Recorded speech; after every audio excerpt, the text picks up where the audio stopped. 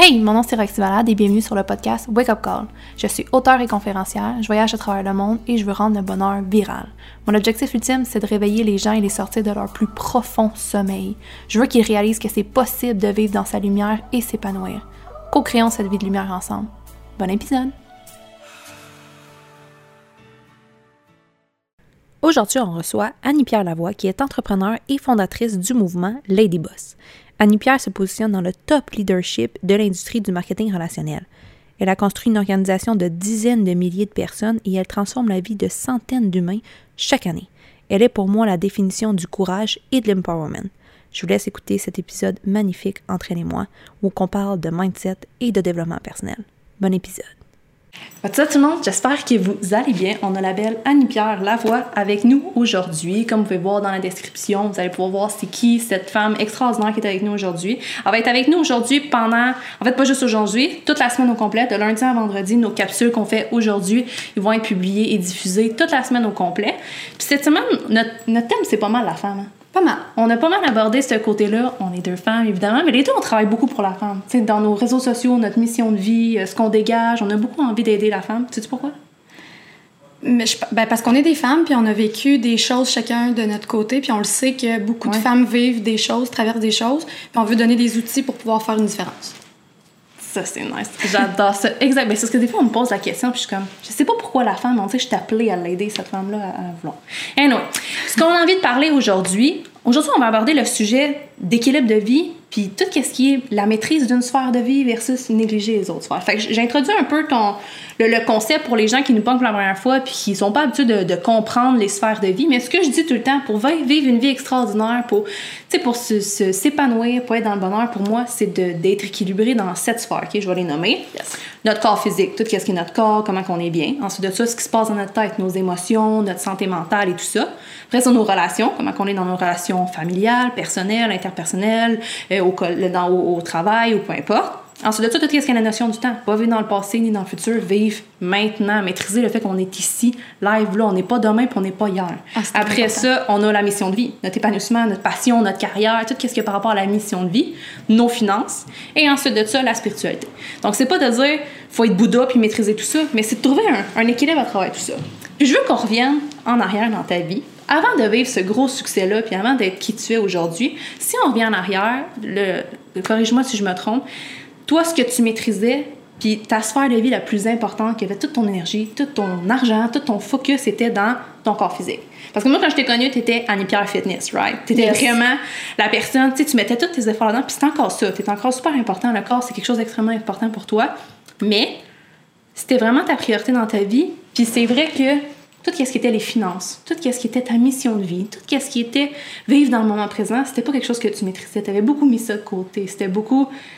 Tu vivais pour le corps puis tu mettais beaucoup, t'attribuais ta valeur par rapport à ça. Fait que conte-nous un peu, c'était quoi ton mindset dans ce temps-là? Yes! Ben premièrement, merci beaucoup de l'invitation. Je suis super contente. Oui. Yes! C'est sûr que pendant une grosse partie de ma vie, moi, j'ai été dans le physique puis justement d'attribuer ma valeur à mon apparence, à quel point j'étais mince, maigre. Moi, j'étais une ballerine. J'ai dansé toute ma vie. Puis pour moi, c'était comme... Il y avait vraiment une relation avec le succès puis la belle Annie. Puis c'était vraiment comme important. Puis ma vie tournait autour de ça. Puis tu sais, oui, j'ai eu des gros problèmes alimentaires. Fait que je pense que ça l'a vraiment beaucoup aussi... ça m'a mis dans cette sphère-là, là, ce cercle vicieux-là. Ouais. Mais qu'est-ce qui s'est passé? C'est que c'était mon seul focus. Il y avait comme plus rien d'autre. Rien à part si ça m'amenait à être plus en shape, plus mince, etc. Ouais. C'est comme si pour moi, le bonheur, c'était ça. Ton corps. C'était mon corps. Ce que moi, j'avais comme apparence physique, puis le regard que je sentais que les autres avaient quand, mettons, moi, j'étais au max de ma shape ou de ma forme ou peu importe. Ouais. C'était ça, moi, ma définition de personne, là. Ouais. C'était la shape que j'avais, tu sais. Puis au détriment de tout le reste, là, au détriment de mes relations, au détriment de comment je traitais ma famille, comment mes études passaient tout le temps après. Tu sais, moi, j'étais super bonne à l'école, mais même mes études passaient après l'entraînement, tu sais. C'était comme les soupers de famille, ça passait après. après, même à Noël, là, je m'entraînais. Toute ma famille était ensemble, puis moi, je passais 2-3 heures à m'entraîner, à faire... Tu sais, c'était vraiment accaparant. C'était juste ça. Puis vraiment, où je suis aujourd'hui versus là, c'est fou parce que ça m'a amené quand même... Il y a du positif de ça, parce que ça m'a amené beaucoup de discipline. Ça vient de la danse aussi, je pense, mais c'était pas balancé, puis j'allais directement droit dans un mur, là, parce que je faisais que ça. Puis, c'était comme si je me disais que j'allais inspirer des gens si moi, j'atteignais telle chose, puis ça allait aider les autres. Mais en vrai, tu sais, c'était comme de donner une image irréaliste de la santé parce que j'étais même pas santé, là. Je mangeais à moitié pas, je m'entraînais beaucoup trop, puis tout ça. Fait que j'étais comme un imposteur, puis je me sentais mal, mais en même temps, ça me valorisait beaucoup. Tu te définissais. Oui, carrément. Là. T'étais ça. Tu comprends? Exact. Que ta valeur était identique à ce que t'étais dans ton corps physique. Fait que pour toi, tu sais, dans le fond, c'est normal. Puis je pense qu'il y a plein de gens qui peuvent s'identifier à ça parce qu'il y en a, toi, c'était corps physique. Il y en a ils s'identifient dans leur relation. Il y en a qui s'identifient dans leurs finances. S'ils n'ont pas d'argent, ils sont rien. Il y en a qui s'identifient dans leur carrière. Il y en a qui s'identifient dans leur spiritualité. Tu sais, peu importe les gens, peu importe la sphère, il y en a qui vont s'identifier. Mais je pense que quand on prend pas conscience qu'on est cette sphère-là seulement, ben c'est ce qui fait en sorte que c'est normal que tout le reste prenne le bord. Dans le fond, on veut pas être autre chose que exact. Ça. On n'est rien si on focus sur les autres. Fait exact. Clairement. J'étais rigide, là. Pour moi, c'était comme, tu sais, quand j'ai connu Tom, quand j'ai commencé à faire du marketing de réseau, là, tu sais, il y avait les événements, il y avait plein de choses, on avait des sorties ensemble au resto, puis là, moi, j'étais du genre à m'isoler, puis à rester chez nous, puis éviter... Je m'en souviens, parce que la première fois qu'on s'est vu, t'étais comme, non, je prends pas d'alcool, je fais pas ci, on fait faire ça, puis je me disais... Puis c'était même pas dans le jugement, mais je me disais, oh, c'est plate parce que comme elle savoure pas cette vie-là. C'est comme elle est très rigide juste dans cette sphère-là, mais il y a tellement d'autres choses qui peuvent avoir autour de ça. Exact. Ben oui, vraiment. Puis c'est juste de lâcher cette rigidité-là, ça a été vraiment ça. Ça a été souffrant parce que, tu sais, quand tu t'identifies à quelque chose autant, quand tu essaies de laisser aller, c'est comme je suis plus personne, là. Je suis qui, je sers à quoi? Fait que, tu sais, ça a été vraiment difficile de me redécouvrir. De Annie, c'est qui? Je suis pas juste Anne-Pierre Fitness, tu sais, puis de me détacher de ça, ça a été vraiment tough, là. Mais aujourd'hui, je suis tellement libérée, puis je suis tellement heureuse, parce que je pensais que le bonheur, ça provenait de ma shape, mais tellement pas. C'était comme, je me convainquais que ça me rendait heureuse, mais ça me rendait tellement malheureuse. Puis, t'es d'accord avec moi que même si on a tout ce parcours-là, tu sais, pour moi, je m'identifiais beaucoup, beaucoup avec ma carrière. Toute ma vie, je me suis identifiée avec ça. Ça m'a fait des grosses lacunes dans mes relations, surtout. Mais, pas l'argent, mais c'était vraiment ma carrière qui j'allais devenir, vraiment professionnellement. Et t'es d'accord avec moi que des fois, on dirait que même peu importe le succès, le travail qu'on fait, les vieux patterns sont faciles à revenir. Hein?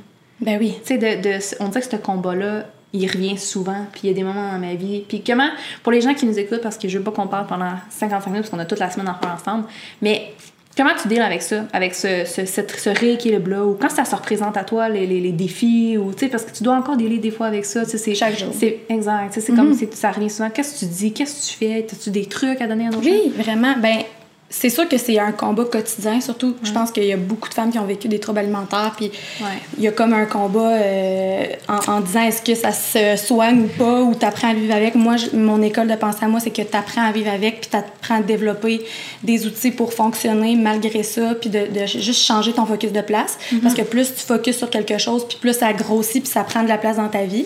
Fait que c'est vraiment d'être capable de changer son mindset, de focuser sur d'autres choses qui me rend heureuse, qui me remplit. Je suis beaucoup dans le redonner, donner. C'est ça qui me remplit, moi. Puis quand je suis dans un mindset de fitness puis ma shape, je suis je suis centrée sur moi-même. Sur là. Fait que juste d'aider puis de me concentrer sur les autres, ça m'aide. Puis une fois, tu m'avais écrit un message, puis ça m'a tellement touchée, puis ça m'a fait réaliser des choses que je faisais, mais que je réalisais pas nécessairement que je faisais. Puis tu m'as dit bravo parce que je trouve que tu as vraiment évolué, puis t'es dans ta lumière, puis t'as choisi de vivre une autre bataille. Puis je me rappelle cette phrase-là. Pour vrai, tu sais, c'est vraiment quelque chose que, pour moi, je pense que d'avoir des phrases comme des bouées de secours, que j'appelle, là, de prête pour les moments plus difficiles, ben moi, ça m'aide. Puis ce genre de phrase-là, ça me reconnecte sur ma mission, tu sais, puis ça m'enligne. Oui, parce que... Mais comme je t'avais dit, puis je pense vraiment que c'est ça que je t'avais dit, tu sais, on peut toujours choisir de mettre sa bataille ailleurs. C'est comme toute sa vie, on s'est combattu. Tu sais, comme moi, toute ma vie, je m'étais battue avec les finances, puis avec ma mission, puis avec ma carrière, puis j'ai décidé de ma bataille, je la mettais ailleurs. J'allais décider de me battre pour les autres, pas juste pour moi, pour mes finances. Puis ça, vraiment, ça change totalement notre épanouissement quand on décide de mettre notre focus. Puis je pense qu'on peut finir cette capsule-là sur dire, les gens, ils doivent comprendre que, tu sais, where focus goes, energy flows. Oh yeah. Puis ça, c'est dans tout. Peu importe ce que vous avez décidé de sticker, plus que ça va grossir. Et souvent, mettons, tu stickais sur toi, ton corps physique, mais pas positivement. Fait que ça faisait juste grossir cette obsession-là, puis ce désir-là de se définir. Puis, mais tu sais, quand on fait juste changer de focus, on voit que rapidement, ça revient normal. Puis il y a d'autres choses qui peuvent expand, puis il y a d'autres choses qui peuvent se manifester. Si on décide vraiment de changer notre focus, puis de décider aussi de focuser sur une autre sphère dans notre vie, ça va pouvoir les faire grandir aussi, ces sphères-là, puis c'est d'avoir un équilibre. Vraiment. C'est une bonne finale. Bien dit. OK, on se revoit demain. Bye-bye. Bye-bye. Hey! Avant que tu quittes, je voulais t'inviter à participer à une journée transformationnelle avec moi.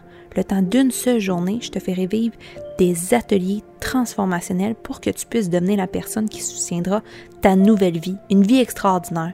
Tu vas revoir les limites et les structures de celle-ci pour vivre dans de nouveaux standards et te libérer de tout ce qui te retient de t'épanouir. Super simple, la journée se divise en 3 segments. 1. Pardonner son passé et comprendre son architecture mentale actuelle. 2. Définir ses nouveaux standards et puiser dans son potentiel illimité. 3. Délimiter les nouvelles règles et créer un plan d'action qui te soutiendra dans cette nouvelle vie. À la fin de la journée, tu sortiras de cet événement comme une nouvelle femme. Tu ne pourras plus retourner dans cette ancienne vie où tu compromettais tes rêves et ton plus haut potentiel. Tu n'auras pas d'autre choix que de suivre le plan que tu auras établi sur place. Vivre une vie extraordinaire deviendra ta seule option, l'option qui transformera ta vie à tout jamais. Dès janvier 2020, je débarque dans ta ville ou celle qui est vraiment proche de chez toi. On a 9 destinations en fait. Tu peux regarder le lien dans la description de cet épisode pour réserver ta place dans ta ville. Merveilleuse vie à toi et c'est un rendez-vous dès janvier 2020. Bonne journée.